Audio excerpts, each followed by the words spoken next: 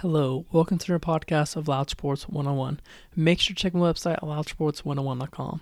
Alright guys, today we'll be discussing the NCAA tournament. In specific, I will be predicting the Elite 8, Final 4, and National Champion. Elite 8 matchup number 1, we have Gonzaga versus Kansas. Two powerhouse teams. I think this is going to be one of the games of the year, as Kansas as of late feels as if they have something to prove. Last year, they were one of the best teams in the country, yet this year they've taken a major step backwards, going 20-8, which is not poor. But when you consider that the current win percentage of this season is the worst since the 2013-2014 season, at around 71%, that's not bode too well. They have a relatively easy path, with their biggest game before Gonzaga is against Iowa. Iowa, to me, is not a big threat. Even though Luke Garza is a very good player, I don't think Iowa, like I said before, is not a big threat, seeing as their last ticket to the tournament ended in a loss to Tennessee in the second round. Gonzaga. Now, Gonzaga is who I picked to win this game. They have a total of 3 All-Americans, including an honorable mention. They also have the only undefeated record in the tournament, along with the coach in Mark Few, who has a history as of late when it comes to advancing in the big dance. In the past 3 years, they have made it to the National Championship, made it to the Elite 8, and the Sweet 16.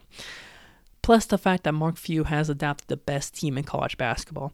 The only problem is that they allow 69 points per game in the WCC, which is the West Coast Conference, which is not a fantastic conference. It's growing as one of the better conferences, but it's still not great.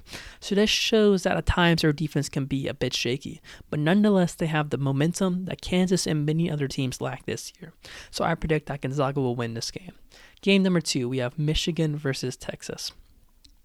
I feel as Michigan has a very easy path besides Florida State, and I feel as if Florida State is going to be what possibly trips them up. Florida State is a very good team. They did very well this season, especially in the ACC, and they can pose a challenge against the nation's best. I expect them to tire out the Wolverines, and even though I expect the Seminoles to lose that game, it is going to be difficult to rebound after that one to then go against a Shaka Smart who has a history of doing well in the tournament.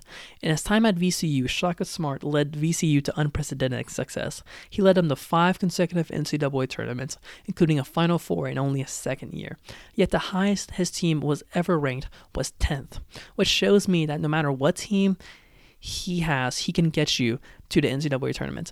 Plus, with a predicted upset of Alabama losing, I predict the Longhorns will give Michigan too much to handle in their Sweet 16 matchup. So, Final Four, I have Gonzaga versus Texas. Now we're moving on to the other side of the bracket.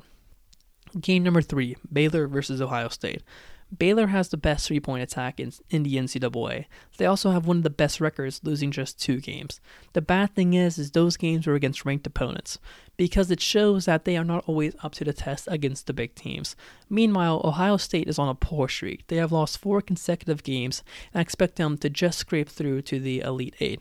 It is difficult to just put those woes behind you, going 4 games not winning, and then going far in the NCAA tournament. Especially when you're going against Baylor. I just find it very difficult to beat this very good Baylor team. Although Chris Holtmann, the Ohio State coach, does hold a very good record when it comes to the tournament appearances, including 6 consecutive appearances. Scott Drew, the Baylor coach, has made it to the Big Dance 9 times in his 18 years as a coach, which is impressive seeing as how he took the very poor Baylor team to a very good one over the past 14 years. And I expect this to be enough to get them by the slumping Buckeyes. Like I said, I think Chris Holtmann's a great coach and Ohio State's a good team, but I don't know if they have the necessary firepower to stop this very, very good Baylor offense. So like I said, I expect Baylor to win that game. Game number 4, we have Oklahoma State versus WVU. Oklahoma State has the best player in basketball right now, Cade Cunningham, who this season has averaged over 20 points, 6 rebounds, and 4 assists. And this is all doing with, even though their head coach, Mike Boynton, I think is his name, has only compiled a 56% win percentage throughout his career. I believe this is what we're going to call something we should call the Ja Morant effect that Cade Cunningham is part of the experience. Basically what I mean by that is a couple years ago, Ja Morant, however you want to say his name, he played for Murray State. Murray State was not a great team, but they made it to a tournament. They made it insanely far, all thanks to Ja Morant. And he ended up going, I believe, second in the draft. And I believe you're going to see the same thing here with Cade Cunningham. Now, Bob Huggins and the Mountaineers will have a definite problem, like I said, when facing the Oklahoma State Cowboys and Cade Cunningham. And Bob Huggins himself, in 37 years as coach, has reached the Final Four 2 times, and he's reached the tournament 25 times. 25 times in 37 years is not bad.